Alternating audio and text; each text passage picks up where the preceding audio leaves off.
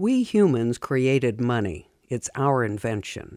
And money can be anything we all agree on for the exchange of goods and services. Our original money was barter. I'll trade you a bag of rice for a bag of beans. But bartering had some snags. What if you couldn't agree on the value of something, or you didn't want what the other person had?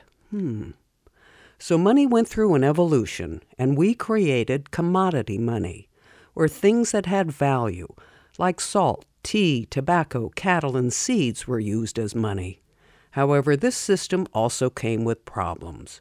Carrying all those big bags around was hard, and commodities were perishable. So once again, money had to evolve, and metal objects known as coins were introduced as money. Since coins were given a certain value, it became easier to compare the cost of items people wanted to buy. But coins also came with challenges. When you had a lot of them, they were heavy. So money evolved once again, this time into representative money, also known as paper money. What was printed on the paper represented its value. Interestingly, China created the first paper money in 740 BC, and it wasn't until 1862 that paper money was introduced in the United States.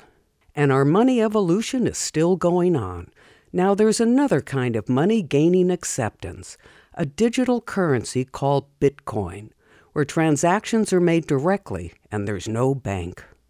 This got me thinking and imagining a new form of money called character currency, where we collect credits for being kind, truthful, and helpful. We would each have an account in the cloud to make deposits every time we showed good character, and the credits for each deed would be worth $1.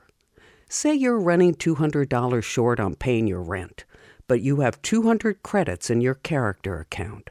You simply convert your character credits into cash and transfer the money into the landlord's bank account to make up the difference. To every action, there is an equal and opposite reaction. With character currency, people who are mean and abusive and whose relationship with the truth is less than passionate would have credits taken away and pay more for goods and services.